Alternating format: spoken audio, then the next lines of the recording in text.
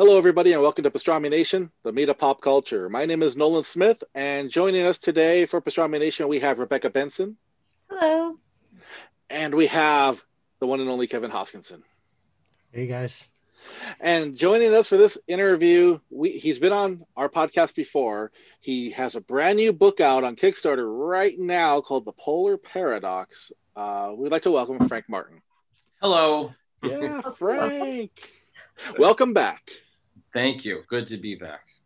Oh, great. So let's go ahead and I wanted to go ahead and pass the mic to Rebecca. Sure. Yeah. So as we just said, welcome back. And if you could please tell us a little bit about Polar Paradox. Sure. Polar Paradox. It's a two-part sci-fi adventure comic. There's a little bit of mystery in there too. Fairly basic premise. A group of scientists, they're uncharting waters off the coast of Antarctica. This takes place in the near future, and they go missing. So then a group of rescue divers have to go in after them, and they go to this uncharted world, and they encounter crazy sea life, and it's kind of a real treacherous mission. Awesome. Thank you. Very cool. So what? You don't have to tell me when you could go pee-pee. You could just go. You know that? Real life, everybody. This happens. Right. Yep. It happens a lot. Mommy, she would love to know. Wonderful world of zooming from home. Right. So I got we all had the chance to read the book earlier. I thought it was fantastic. What were kind of some of your main inspirations for writing this book? I mean, it's got elements of all kinds of cool sci-fi, stories that I love. It kind of reminded me a little bit of like Journey to the Center of the Earth type stuff. Yeah.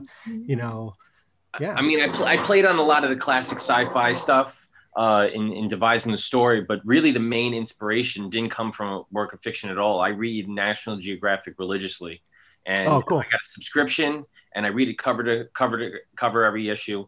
And a couple years ago, they did a story that was basically the first half of the premise. A bunch of scientists, they cut a hole in the ice. They go diving into a place nobody's ever been to before, and they snapped a whole bunch of pictures of all these crazy animals that evolved in all these wild paths.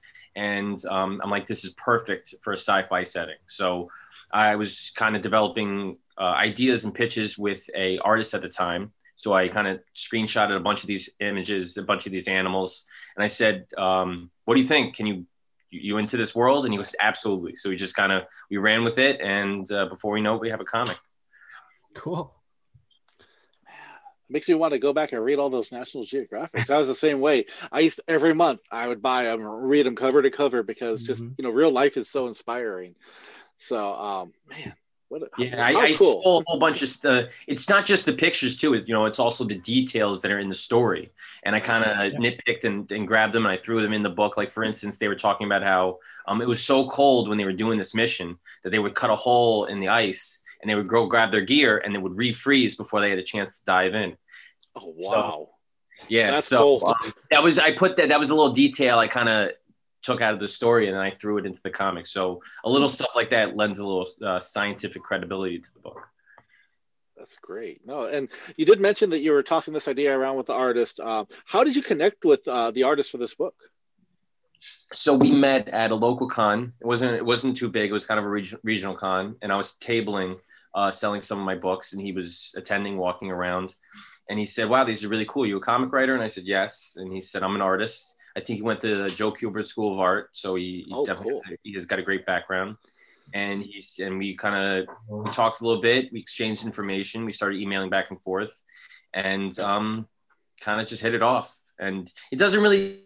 A lot of times it doesn't work like that. Sometimes you guys just aren't on the same page, and we can't figure out how to start a project. But this was one of the ideas I was really into, and he was super into it too. He developed a whole bunch of different designs for the suits and the submarine, so he was super into it. And as a writer, it's awesome to find an artist that wants to draw something you want to write. You don't want to force anything on them to make them do something that they're bored with or just not into.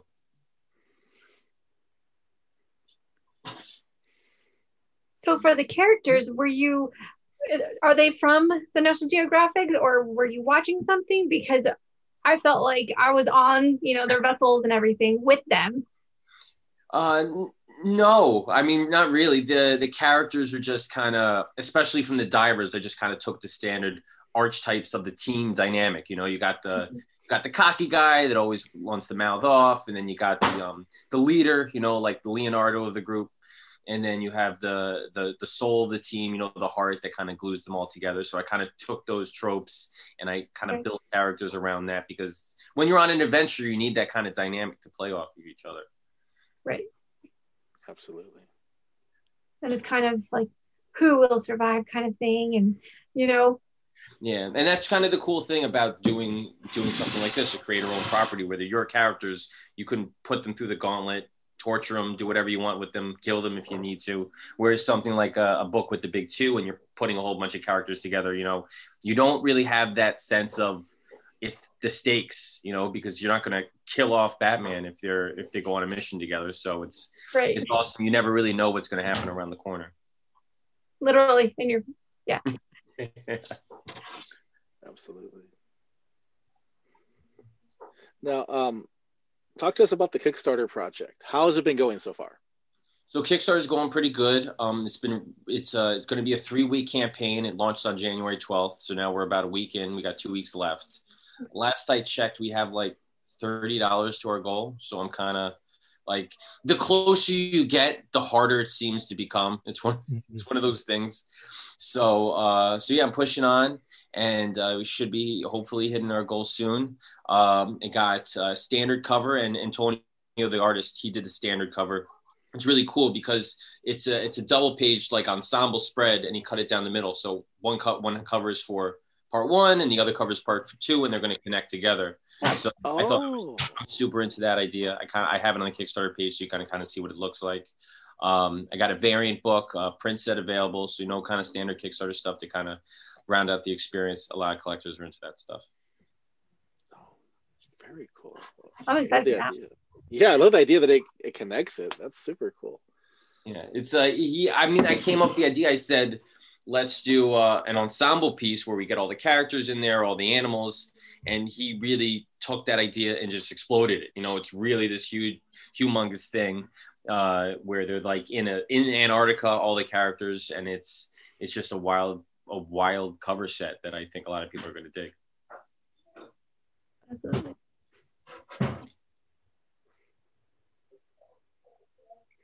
You got that creepy squid in there right on the cover. That one of the cool parts of the book, like I'm just looking at him. I mean, he throws a whole bunch of different animals in there. There's on the other side, I think we got crabs and sharks. So the animals is one of the more fun parts of definitely the story. Definitely, and I got to say, the art here is just outstanding, man. I mean, Lily, go get mommy. So that's your water. I can't fill it up. I'm talking. You could if you wanted. We would wait. But yeah, I was saying the art here is just absolutely amazing. So detailed, and once you get to that the hidden part, and you see the animals and the lush environment, the double page spread where it opens up. Ooh, man, yeah, that's my art team. This is the anchor and the colorist. Antonio did it all himself, and he initially didn't want to do the colors. He was kind of hesitant to do it, and I said, you know what, just give it a shot, see how they came up with. And talking to people, the colors is one of their favorite parts of the art. They really pop, and especially we had to do that because when we're down underwater, there's no light source. There's no sun, so we had to find a way to light the scene. And luckily, a lot of animals down there that have bioluminescence, they light themselves up. So we kind of took that idea and ran with it to make them get wild colors on the jellyfish and the squid and all that stuff. And it's well achieved. I mean, I don't feel bad sharing this picture because I know you shared it on the social media, but that I share. I go crazy. I mean, I'm not that worried about spoiling or anything to drive people in. So yeah, definitely that one image of jellyfish attacking the squid. Yeah. It drives people crazy. It does. Yeah. I don't know. There's just something about it. You want to keep looking at it, but you don't. Like, Right. Especially that, you know, oh shoot, what's gonna happen now? It's a weird story because when I talk to people, it has elements of horror, but it's not. I wouldn't really book it as a horror book. You know, I wouldn't market it like that. Right. But there are some people that they're scared of swimming in the ocean. You know, but they're in. I've spoken to one guy.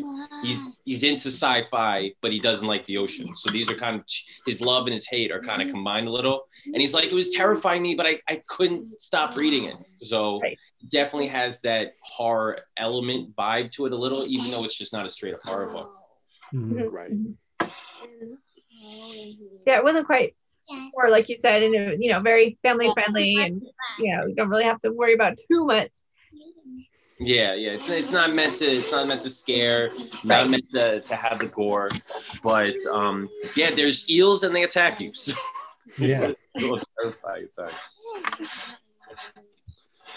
Go find mommy. But she's on her bike. She's on her bike. Oh man. Never ends. I guess you could say. No, we understand. So can you tell us just a little bit about your history with writing comics? How long have you doing it for? I started writing. I would just say I fell in love with writing when, in elementary school, the teacher always gives out creative writing assignments. They tell the kids to write stories, and then they move on to something else and they go on another assignment. I kind of love that idea. So I kind of never stopped writing. Kids, especially when they're young, they want to write for their favorite characters, and that moves to fan fiction. So that I kind of continued on that trajectory. So I primarily became a prose writer, writing short stories and writing novels, but I always read comics. So at some point in time, my love of writing and my love of comics kind of collided, and I gave it a shot to try to write comics. And I've been at it for a couple years now. It's a steep learning curve. It's totally different, than writing prose. A lot of the building blocks are the same as far as characters and story, but I consider comic writing like putting a puzzle together. There's a lot more pieces involved. And so I've taken a bunch of classes, worked on short stories. Nolan and I spoke about the Macabre Motel, which was like my one shot. So I guess I went from short stories to kind of building up into this two-parter, which is a little bit of a mini series. Right. Very cool.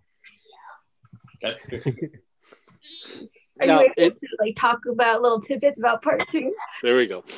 Oh, what's going on with part 2? I'm lettering it now, and I've never had this feeling where I'm working on something that's a continuation of another story, and I'm super excited about it, and I want to share it to people, but nobody's read part 1 yet, so it's weird to share something that don't have context for. So I would say I'm about 90% done lettering it, and I'm lettering it as the pages come in, so I'm still waiting on the final art, but we're almost done. It should launch in June or July. So not too long from now. And the way I describe the story is that it's the polar paradox. So part 1 deals heavily with the polar side of things. It's the diving in Antarctica, the adventure side. And in part 2, we really get heavily into the paradox side. It's more story driven. It's more plot heavy. And we really lean hard on the mystery side of the adventure. Oh, see, now you're going to make us wait a can't long wait for time. that. Yeah, I want to read it now. You're going to have to wait. I had a lot of fun with this book because I played around with some splash pages and some double page spreads. So it was just cool just playing around with stuff and seeing what works. And Antonio was great because I wrote some stuff in the script. And I said to him, I have no idea if you're going to be able to envision what I'm writing here. So if you don't, just let me know and I'll kind of map it out for you. And I did. And I'm the worst artist ever. So it's kind of just crazy blueprint of just chicken scratch all over the place. And then it's weird to do that, send it to him. And then he sends me back exactly what I was asking for. So it was a great working experience. Nice. I want to hold it, but what if I want to drink it? Then you got to let go. That is true.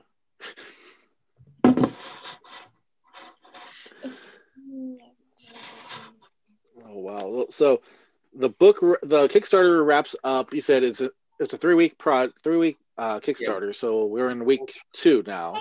Yeah, we just started week 2. You want to show them your Elmo Potty book? I don't know if copyright will let you.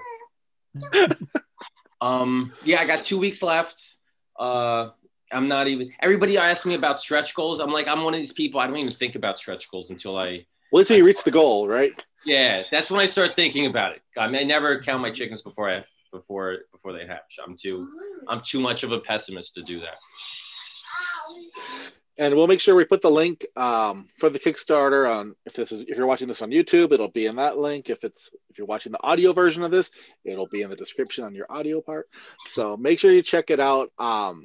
Frank Martin has delivered some amazing books in the past, and if you're backing his Kickstarter, like, he's going to deliver. This isn't somebody that, like, you're backing him and then 3 years down the road you're like, whatever happened to that Frank Martin guy? He delivers. I wish people thought about me when I leave their lives, but I don't launch a project unless I'm at least 90% completed with it. So then by the time the project campaign ends, I would be 100% complete, because I have so much stuff lined up that if I don't have something finished, if I have to say, oh, now I got to go and finish it, everything else just gets backed up. So yeah, as soon as this campaign ends, I place the print order with the printer the next day. And I try to fulfill. So I have fulfillment set for March, but I wouldn't be surprised if people start getting their books by the end of February. So, because it's just, as soon as I place the print order, my printer's pretty quick, and then I send out books as soon as I get them. But the only thing that holds things up at this point is the postal service, because it takes like a month and a half to get books. Yeah, and that's out of everybody's hands. Yeah. Have you? I sent out your Macabre Motel, like, I don't remember, a week and a half ago. Yep, I got it yesterday. Oh. So there we go. Is it in good shape? It did. Yeah. Thank you. Oh, I appreciate it. Last time I sent him a book, he told me it looked like a dog got a hold of it or something. And I've been in the postal service too. Yeah. Because you just don't know. But nope, this one, it's right there. It arrived perfect. It's just the cost of doing business. You got to assume at least 1 or 2 packages are going to come damaged or missing. But for this last campaign, it was more than normal. So. Oh, really? Yeah. I had one guy that said, your package arrived in my mailbox. It was open and there was nothing inside. So he delivered it an empty thing. So. Wow.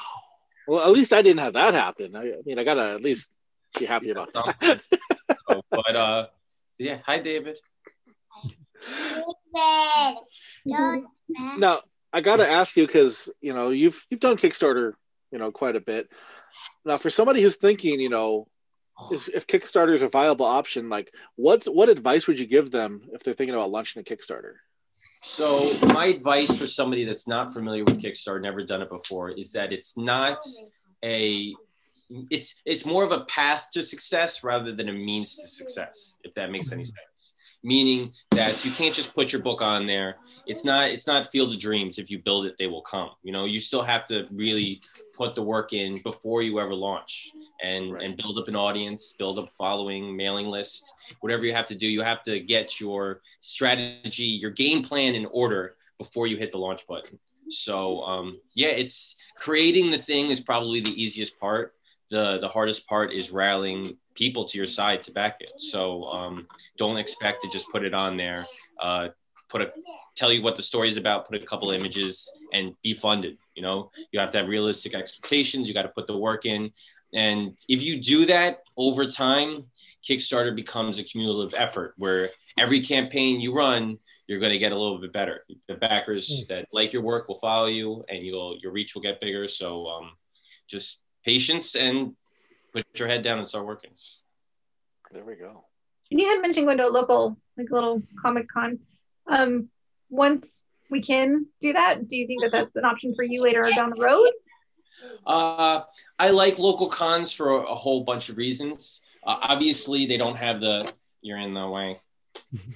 Obviously, they don't have the reach of like the internet, but at the same time, the interactions you have with a con are so much stronger. You know, they're personal. There's nothing quite like putting a book in someone's hands and having them physically flip through the pages. So while you might reach more people doing social media online, you might make more of an impression on someone if you pitch them face to face and you see them face to face. So I never rule out cons. I still have people that I met at my very first convention like 6 years ago that still follow me. So you can't rule them out. It's all part of the big package, you know. There's not any one thing that's going to contribute to success. It's all kind of part of the package. Right.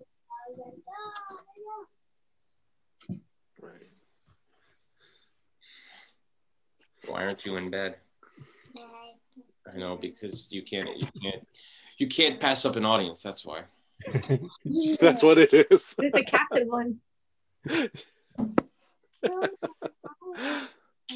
Okay, well, Frank, when it comes to finding you online, how can people find you online? We'll put the Kickstarter link, but how else can they find you? So I'm really simple. I'm Frank the Writer. So you can find me at franktherwriter.com is my website.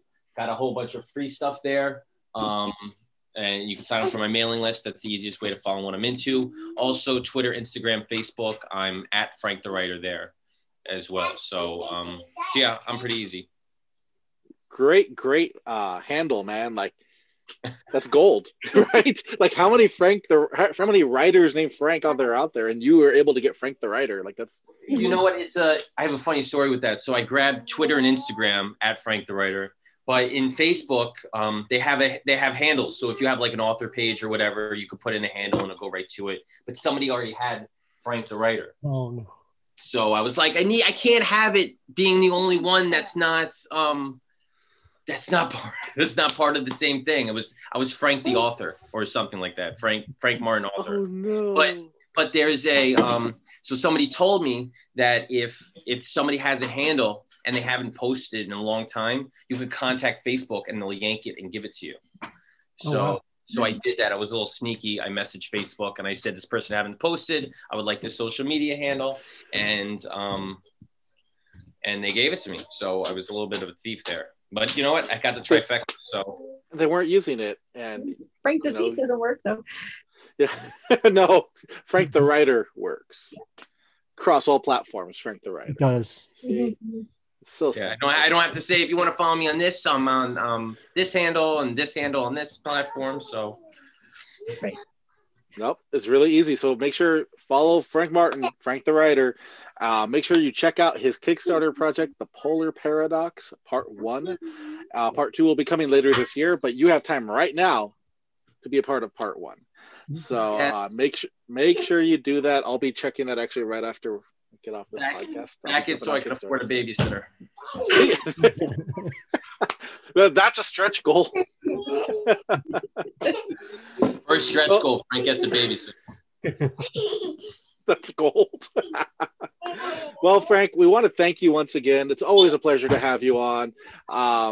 And we definitely look forward to more of your works in the future and more for the Polar Paradox. So. Stop, I can't hear. But thank you again, Frank. We really appreciate your time. Thank you. I'm sorry my gremlins aren't in bed. You are perfectly fine, man. No worries. All right, signing off. This is Nolan Smith. We are Pastrami Nation. We are the meat of pop culture.